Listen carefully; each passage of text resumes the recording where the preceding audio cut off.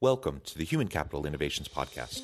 We're your source for personal, professional, and organizational growth and development, where we share original research, explore industry trends, and interview executives and thought leaders from across the globe. We hope you join us often for practitioner-oriented content around all things related to leadership, HR, talent management, organizational development, and change management. Maximize your personal and organizational potential with Human Capital Innovations Podcast.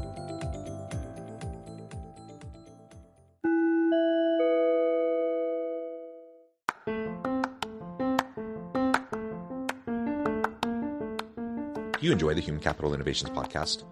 Enjoy ad-free listening by going to the Patreon page, and please consider contributing even at the producer or sponsorship level. And please leave a review. Thank you for your support.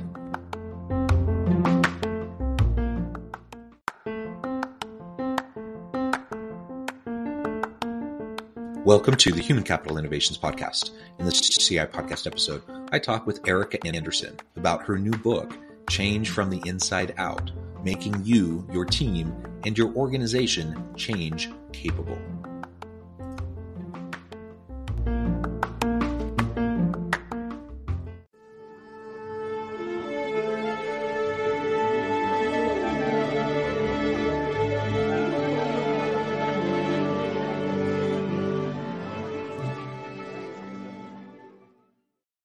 Erika Andersen, welcome to the Human Capital Innovations Podcast. Thank you. I'm thrilled to be here.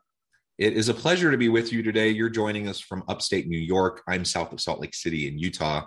And today we're going to be talking about your recent book, Change from the Inside Out, Making You, Your Team, and Your Organization Change Capable. I think that's an incredibly important topic in this day and age. The nature of work, the world of work is shifting so rapidly. There's so much disruption. Not only in relation to technology, but just in terms of work modalities and how we do the work that needs to get done. So change is inevitable. We need to learn how to lean into that change and be ready for it. That's easier said than done because we're all human animals. We're all resistant naturally, I think, to change. And so we have to find ways to break down that resistance and help people become more capable of successfully navigating change in a healthy way. As we get started, I wanted to share Erika's bio with everybody. Erika Andersen is the founding partner of Proteus International, a coaching, consulting, and training firm that focuses on leader readiness. For over 3 decades, she served as a consultant and advisor to top executives at today's leading organizations, including Amazon, Spotify, Charter, Spectrum, and the Yale School of Public Health. She's the author of 4 best-selling books, including Growing Great Employees and Be Bad First, is a popular leadership blogger at Forbes.com, and is the host of the Proteus Leader Show, a business and leadership podcast globally ranked in the top 10%. Her newest book is Change from the Inside Out, as I mentioned, which came out in October of 2021. I'm super excited to learn more about that. Anything else you would like to share with us by way of your background and personal context before we dive on in? No, that is a wonderful setup. Let's talk. Let's go. All right. Well, whenever I'm interviewing authors, I always like to start by just asking about why this topic, why now? You've been doing this work in this field for a really long time. What was the impetus for the efforts you put into writing this book? Because I know it's a Herculean effort to get all those thoughts down, to write something and to send it out there into the world. So tell us more about your process and why this book right now.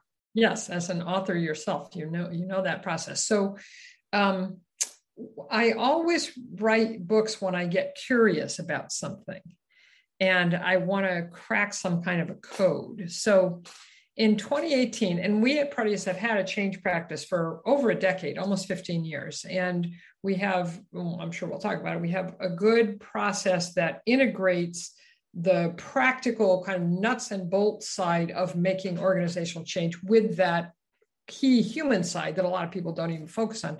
So we were doing a good job. And I noticed that people still had a hard time. People still, as you said, we're all human animals. It's hard. And so 2 things I got curious about. One is, why is change so hard for us? And the other was, what actually happens when a human being goes through a change psychologically and emotionally? I felt like if I could find good answers to those 2 questions, it would be very helpful to people. It would help not only leaders and framers of change, but also anybody who needs to go through change, which is, as you said, everybody, right? So that's what really led to the writing of this book, and I think I found good and useful answers. Yeah, excellent. And the timing's really good and important because of what we've been dealing with the last couple of years with the pandemic, which has only accelerated us into change, especially in the world of work and the shifting nature of the work that we do. So professionally, the change that we've all been experiencing, I think, has been tremendous.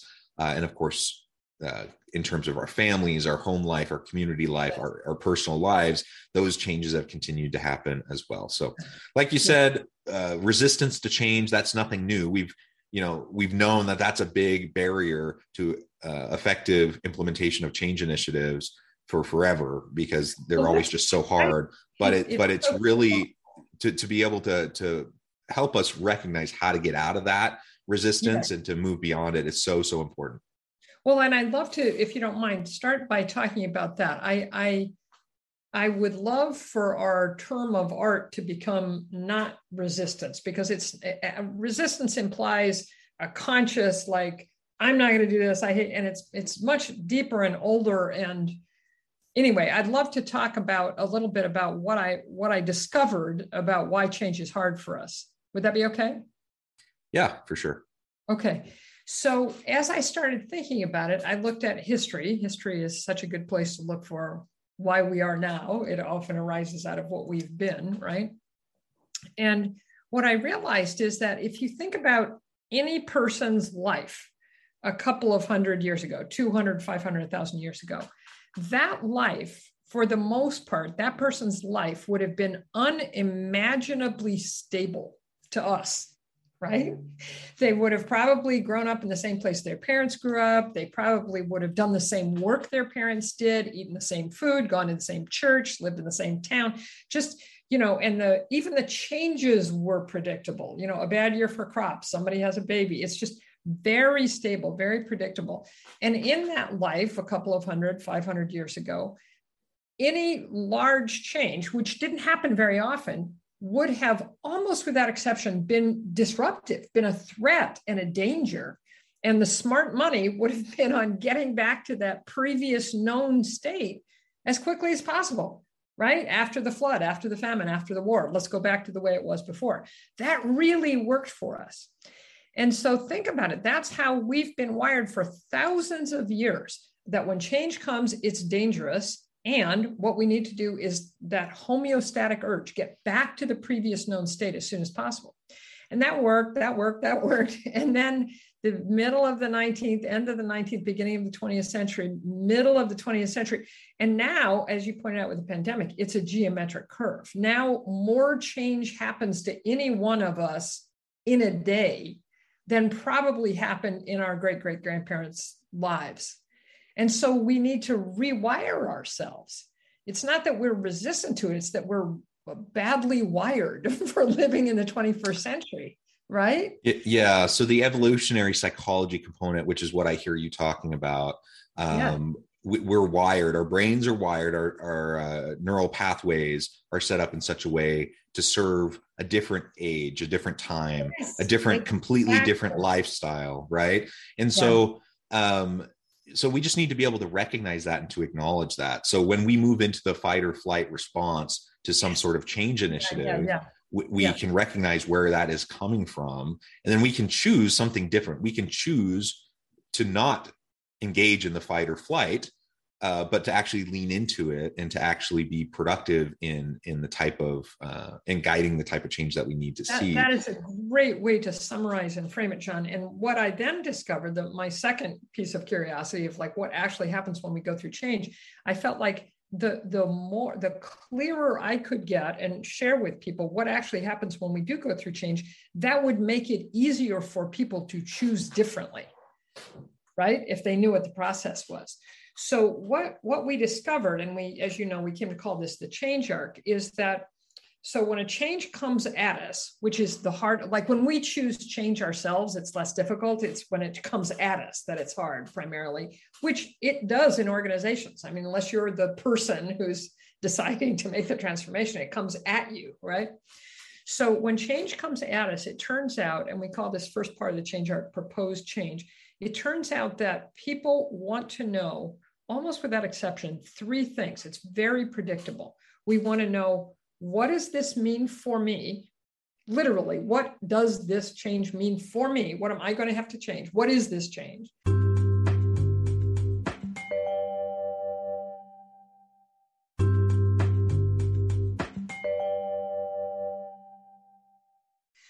Second, we want to know, why is it happening? Because we have this strong preference for the status quo, most of us, it's like, give me a really good reason, or I'm not even going to listen to this conversation. So why is it happening? And then the third thing we want to know is, what will it look like when it's done? I mean, as you know, as a psychologist, people have a really deep fear of the unknown. So if you tell people they're going to have to change and you don't tell them what it's going to look like, it's like, just walk over into that dark alley in the middle of the night. It'll all turn out okay. So people want to know what the future is likely. They don't even need certainty. They just tell me what the future is likely to look like after this change. So people start to ask those questions, and we call that change resistance, but it's just this normal human, there's some things I want to know here before I sign up. Now, unfortunately, to your earlier point, we ask those questions most of the time with a kind of negative confirmation bias. We ask those questions with an initial mindset, an initial assumption that the change is going to be difficult, costly, and weird. And difficult means I don't know how to do it, and other people are going to get in the way of me doing it. Costly means it's going to take from me things I value. And people are willing to talk about time and money, but more deeply, they worry that it's going to take from them identity and freedom and agency and reputation and relationships, those big things, right? And then weird just means, ooh, that's not how we do things around here. So even as we're asking those initial questions of what and why and what does it look like, we're already thinking in these negative ways of, oh, but it's going to be really hard and it's going to take away important things and it's just going to be strange. So then what we noticed, and this is where I had my kind of eureka moment, is that when someone actually does make a change, it's rarely because external circumstances have changed much. It's almost always because their mindset changes. And they start to think to themselves that, oh, maybe this change could be easy, or at least doable versus difficult, could be more rewarding than costly, and could be normal, could become normal. This could become the new normal. And normal.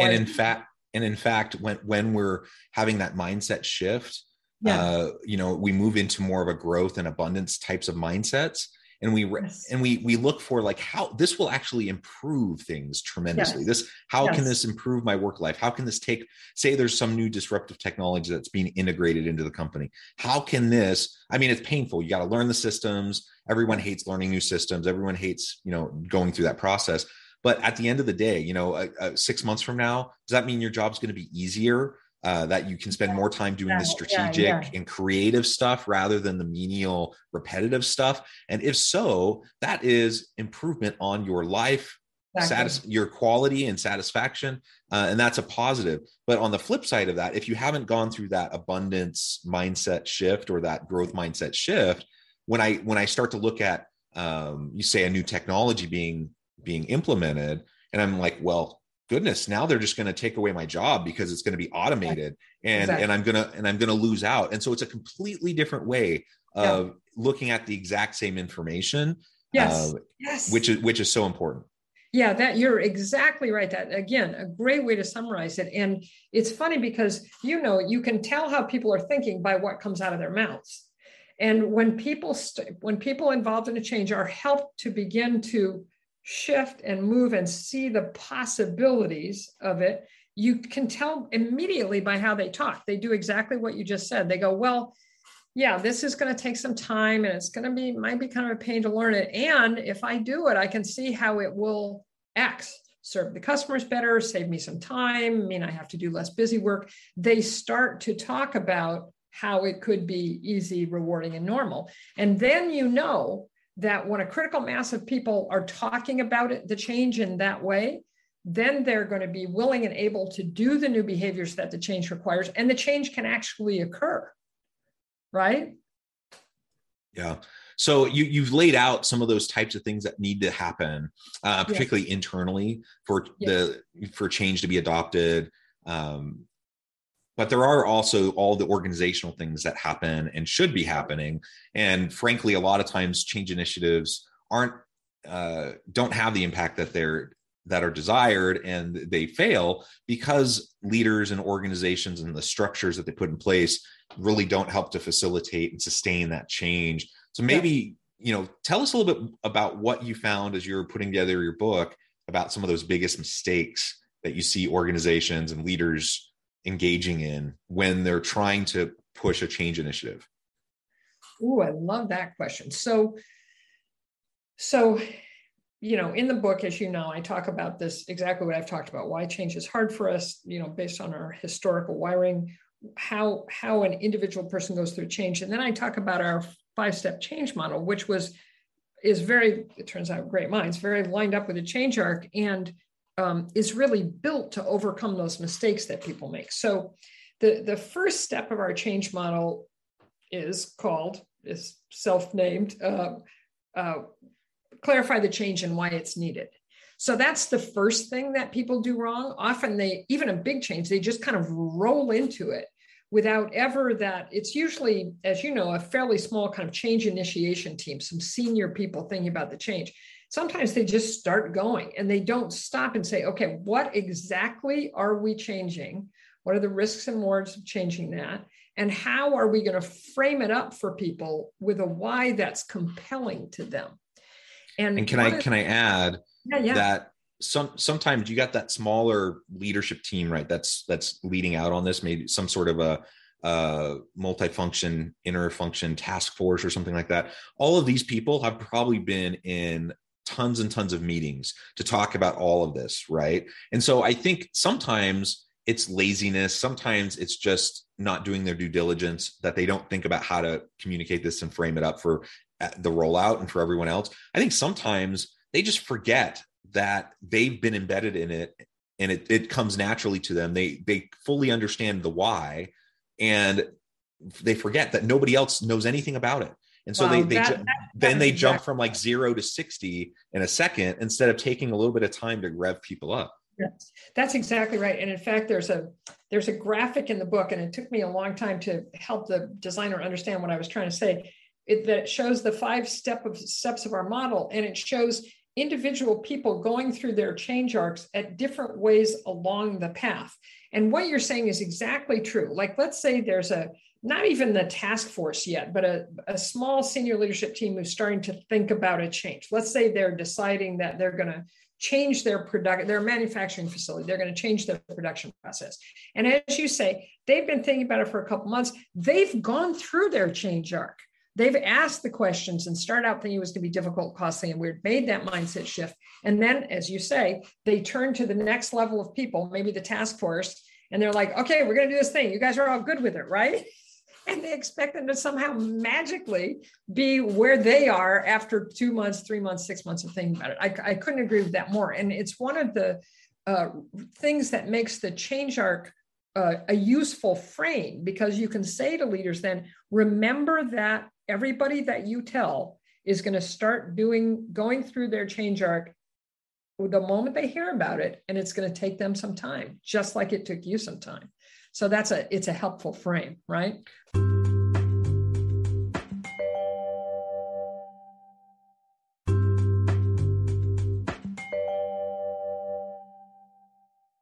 And to also recognize that people process things at different speeds. And to make it personal for a second, I just think about me and my spouse. We've been married about 20 years. We know each other very well.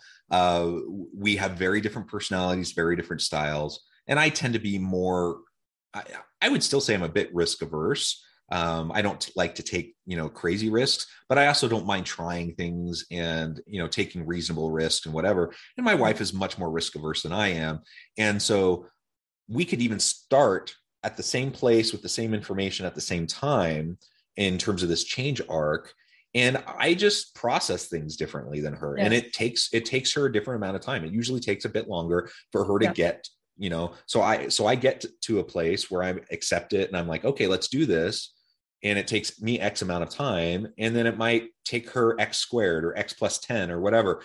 And I can either be a jerk about it and like put pressure on her, or Yeah. I can let her sit with it and go through the process and be supportive where I can. And otherwise be patient. And then she'll Yes, come along. yes. Right. Oh, what a great example. And it's exactly the same with me and my husband, by the way. And I've not only I'm pretty good at not putting pressure on him or being a jerk about it, but I also know that he, for instance, needs more information than I do. And so, if I can help find that information, or if I can just get out of his way and let him gather the information, that's a great example. And the more leaders in change initiatives can do that, can recognize that, as you say, people process things at different times. That's great. That's really great advice. So then the other thing I wanted to say about that first step is the why. And you started to say this, but the why for that small senior team may not be at all compelling to the larger organization.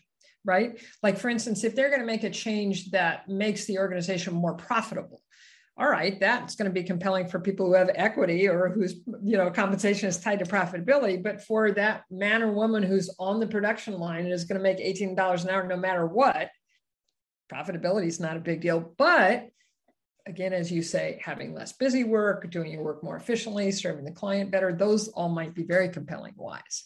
So that's the first step. You think about what and why. And then the second step is called envision the future state.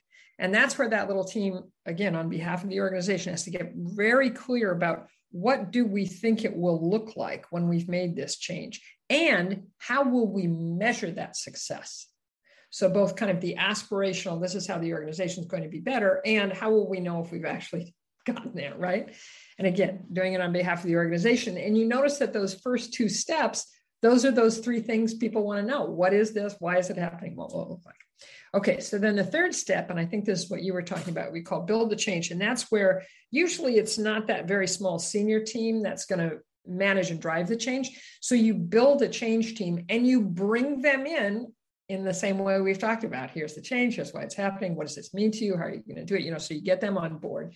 And you also think about any other stakeholders that you haven't thought about yet who could get in the way or help, but aren't either on the change team or on that initial team. And then the main task of that third step is, to your earlier point also, really build a good practical change plan. Make sure, any change is a project, right? And you can't forget about that part of it. You really have to think through, what are we going to have to do? What order should we do it in? Who's going to be responsible for it? And make a really good plan for the change. So that's the third step. Now, the fourth step is the thing that, in my experience, most often doesn't happen in organizations, and we call it lead the transition. And that's where you figure out who's going to be most affected by the change psychologically and emotionally, and how. What are going to be the most difficult things for them? What are they going to think is difficult, costly, and weird? And then we have, and I can explain them to you if you want, we have these 4 change levers in the sense of, force multipliers, things you can, kind of principles you can apply to help create what we call a transition plan, an actual human transition plan, which you then layer on top of the practical plan and do them at the same time. So you can help people through the change as you're making the changes. And then the last step we call keep the change going, because as you know, changes, especially organizational changes, always have unintended consequences. And so if you just make the change and walk away, you're going to miss a lot. It's likely to fail. And if you keep your eye on the ball, one of the great things is the where you usually find out, if you're listening, that things aren't working as well as they could, is from the people affected.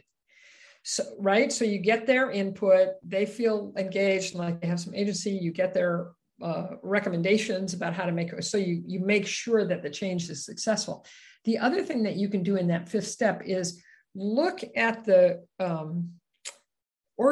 overall organizational impediments to change. When you try and make any large change, you notice that there are things in the systems and processes, things in the structure, things in the culture that have gotten in the way of this change, but will also get in the way of all future changes, right? So this is a good time to look at those and repair those. So I feel like I think has a lot of places where, okay, here's a mistake you could make. Here's how not to make it, Yeah. And having a culture developed in your organization of change readiness and change capability, I think is really vital, because like we've been saying this entire episode and this entire conversation, change is inevitable. The rate of change is only increasing, even exponentially over the last couple of years. And so we need organizations, we need teams, we need individuals on our teams that are ready to lean into the change. And if that's not there, then we need to take the steps now so that we are more ready for the next time. And like you said, when you're going through a big scale initiative and things aren't working and you hit those barriers, and there's those gaps that get identified, lean into that, like actually identify those, recognize, like we tend to get self-conscious, we get self-protective when we start to see, what we call failure, because something's not working the way we wanted it to. And if I'm in charge of that thing that didn't work the way we wanted it to, now I'm all of a sudden I'm afraid of my job, or I'm afraid of, someone thinking I'm not capable. And we need to get past that. So if we can get past that, so we can just acknowledge what's happening, so that we can change the systems for the next time, we're going to be in such a better place.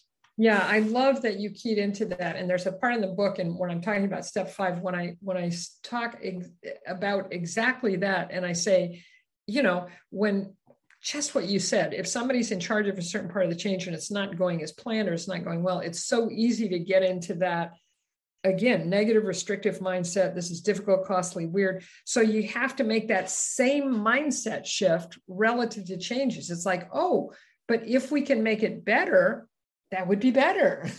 And it might take time. It might be a little embarrassing, but it'll be better. It'll take us to a new normal. So helping people, it's like, teaching people how to fish versus just giving them fish. That's why we've ended up using the word change capable. It's like, okay, use this change to get good at change, so that subsequent changes that are a result of this changes that have nothing to do with this change, you'll be better able to deal with them going forward, right?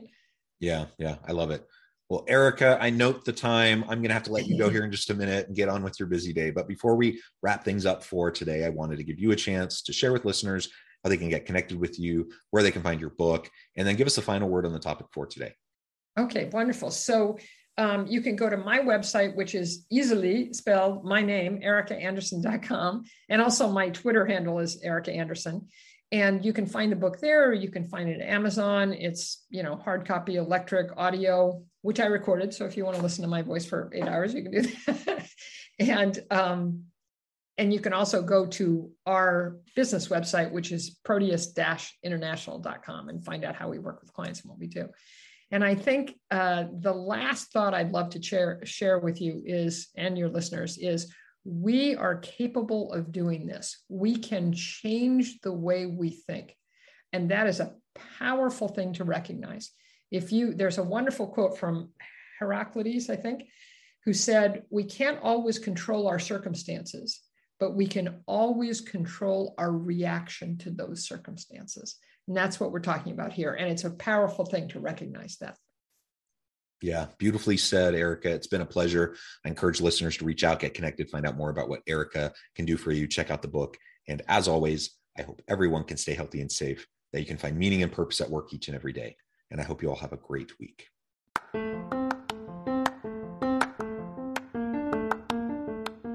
you enjoy the Human Capital Innovations podcast? Enjoy ad-free listening by going to the Patreon page. And please consider contributing even at the producer or sponsorship level. And please leave a review. Thank you for your support.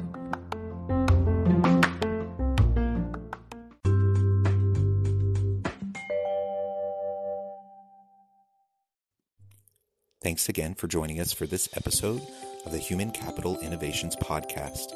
I hope you stay healthy and safe, and that you have a great week.